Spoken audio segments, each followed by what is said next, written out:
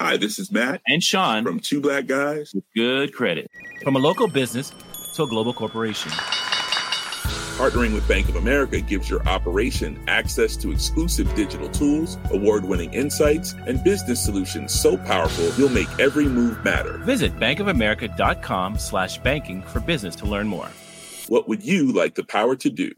Bank of America, N.A., copyright 2024.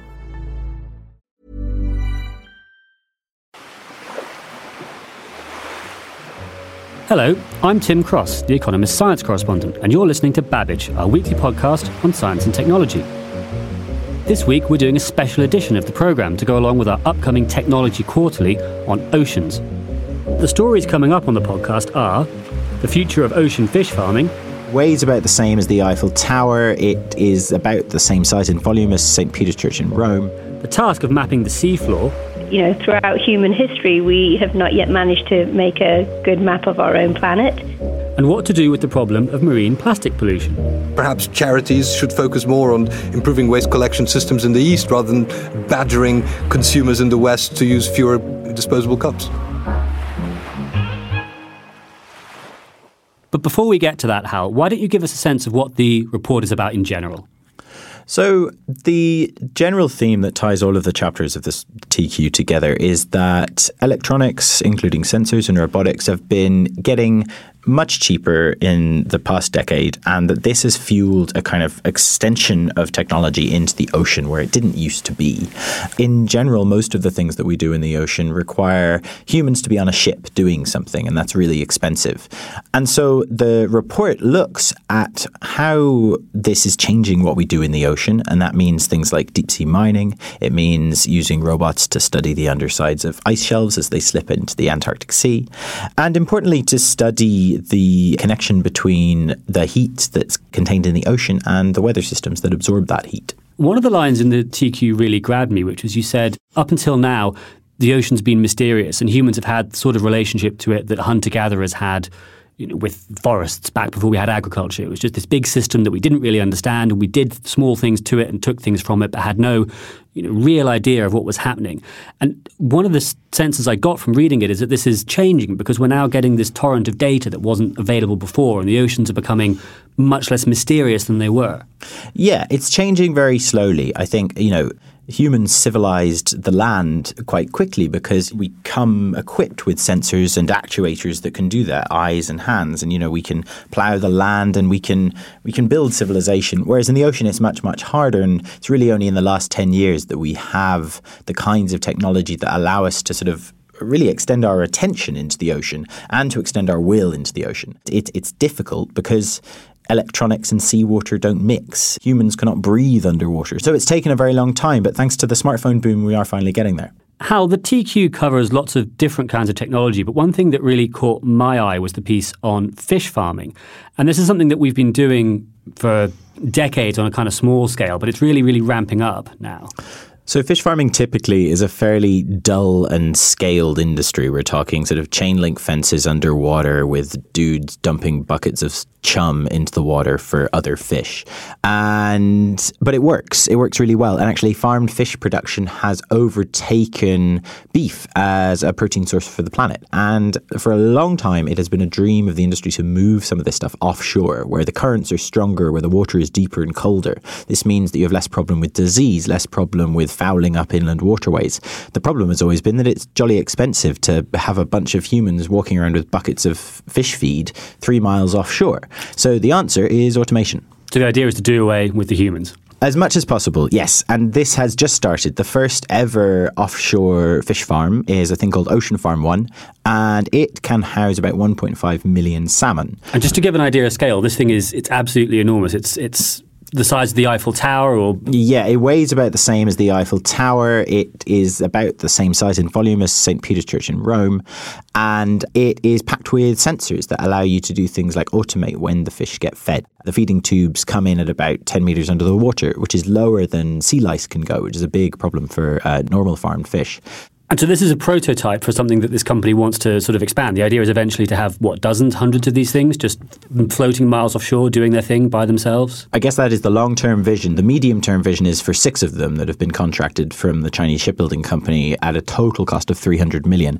It's a Norwegian company called SalMar, and it fits in with Norway's sort of national imperative to grow their fish farming more, but without the externalities that have come with it so far that tend to do things like, knock local ecosystems off balance. When you do it further out at sea, they don't think that they're going to get those same problematic externalities. Getting rid of humans and doing things automatically actually lets you do things that existing fish farms can't, right? In terms of you can gather data, you can look for interesting patterns, you can try and optimize how your whole fish farm works. Yeah, that's right. So they're taking all of the data that streams off those cameras and those sensors and building it into a machine learning model called SimSalma.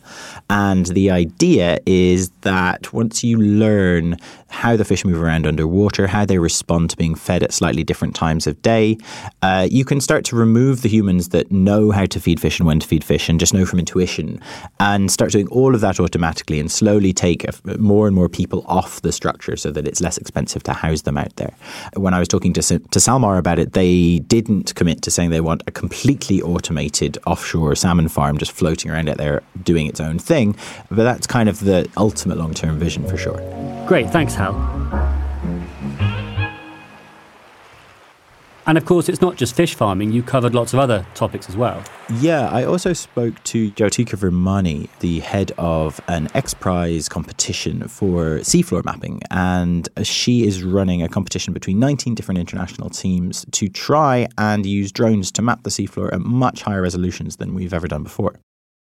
Jyotika is on the line with us from California. So we are here to talk about ocean mapping. Now, tell us a little bit about where this idea came from and why it's important.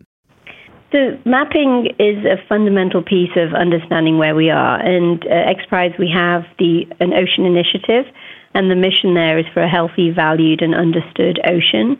And we realize that in order to make something healthy, you need to value it. And in order to value it, you need to understand it. And so having a mapping X Prize is really a fundamental core base of that whole process of improving our understanding in order to value the ocean, in order to make it healthy. So that's why we're doing this particular competition. And certainly you can find out more details at oceandiscovery.xprize.org. Throughout human history, we have not yet managed to make a good map of our own planet. So that's where this competition really stems from. So what's the difference with what's happening at X Prize? So we have designed this competition to remove the need for ships at sea. So all the entries will be deployed from the shore, whether it's a drone, so aerial, or on the sea surface, or even starting from the shore and immediately diving into the water. So you don't need any humans involved on the water at all? There will be no humans in the competition area when doing this mapping. And that's for the competition, which is scheduled to end at the end of this year in early 2019 timeframe. But moving on from there, that means that these technologies that emerge, we will have a slew of them that do not require humans in the competition or at sea. But I mean, there aren't really very many humans in the ocean. And for the most part, the bits we're interested in are the surface and maybe not crashing into rocks. And I think most of that is pretty well taken care of. So I can completely understand the sort of fundamental scientific need to have a good map of everything. But are there any kind of more practical reasons why you would want a high-resolution map of the whole seabed of the entire ocean? So first of all, the deep ocean is considered to be the world's largest museum. We just have no access to it right now.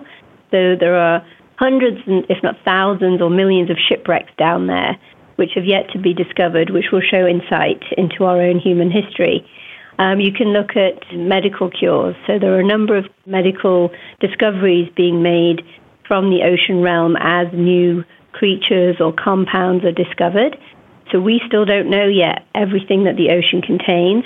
And then beyond that, when a ship goes down or a plane goes down, we don't know where it goes and where to look. So when they were looking for the Malaysian Airlines, they actually, as you know, did not find the aircraft, but they found 2 new volcanoes, one of which is larger than Mount Vesuvius.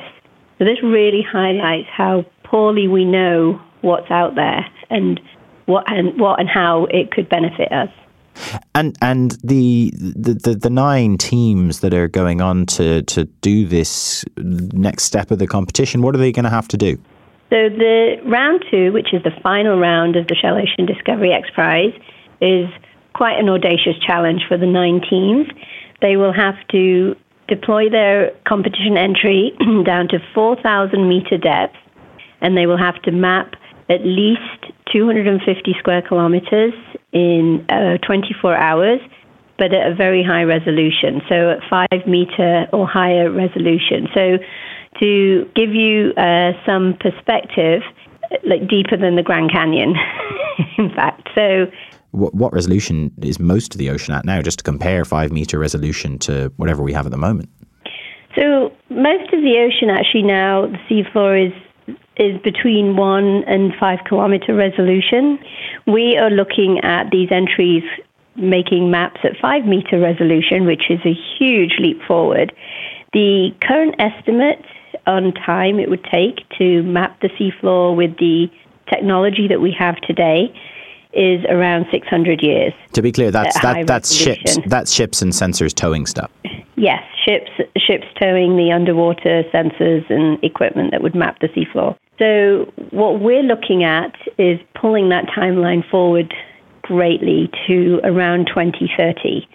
Gosh, so Google Maps for the seafloor is going to become a reality, potentially within 15, 20 years. Yes, Google Maps for the seafloor, but a very high-resolution Google Maps. Well, great. Jyotika Virmani, thank you very much for coming on the show. Finally, we've looked at putting new technologies into the sea, but what can we do about taking an old invention out? Specifically, plastic. Joining us in the studio is Jan Piotrowski, the Economist environment correspondent, who wrote a report on exactly this subject for last week's paper. Jan, exactly how big a problem is this?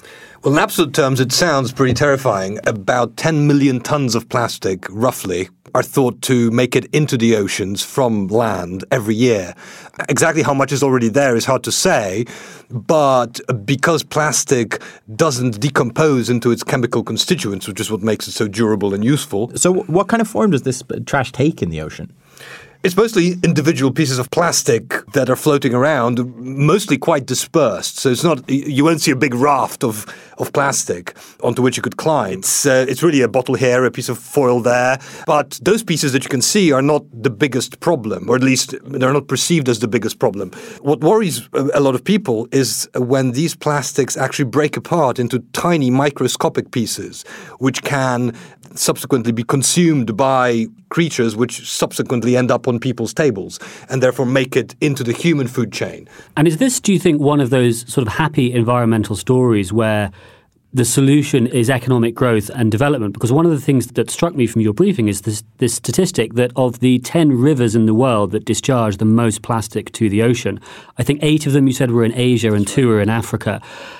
So it's not actually a problem of the sort of decadent industrialized West so much as it is of developing countries where there just isn't really a system in place to recycle these things or pick them up or stop them getting into the sea in the first place. That's right. I mean, the biggest furore over plastics can certainly be heard in the West, in Europe, and it's a very photogenic problem because it's very tangible. People see it and therefore people care about it.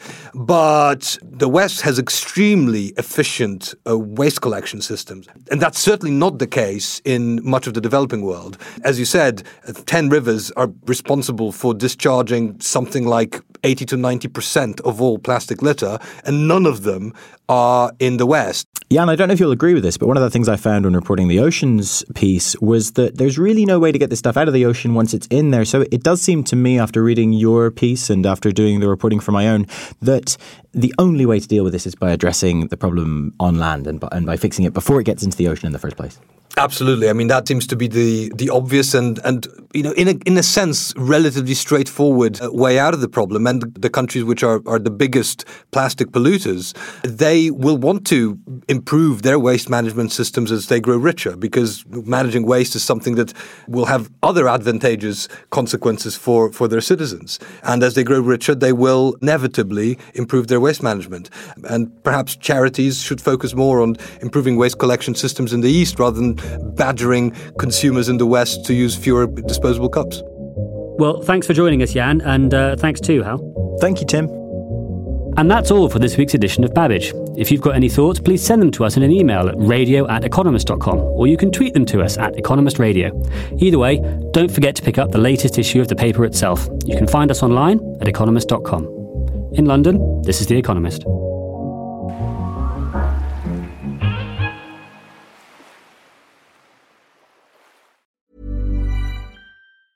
Small details are big surfaces. Tight corners are odd shapes. Flat, rounded, textured, or tall. Whatever your next project, there's a spray paint pattern that's just right. Because Rust-Oleum's new Custom Spray 5-in-1 gives you control with 5 different spray patterns. So you can tackle nooks, crannies, edges, and curves without worrying about drips, runs, uneven coverage, or anything else. Custom Spray 5-in-1. Only from Rust-Oleum.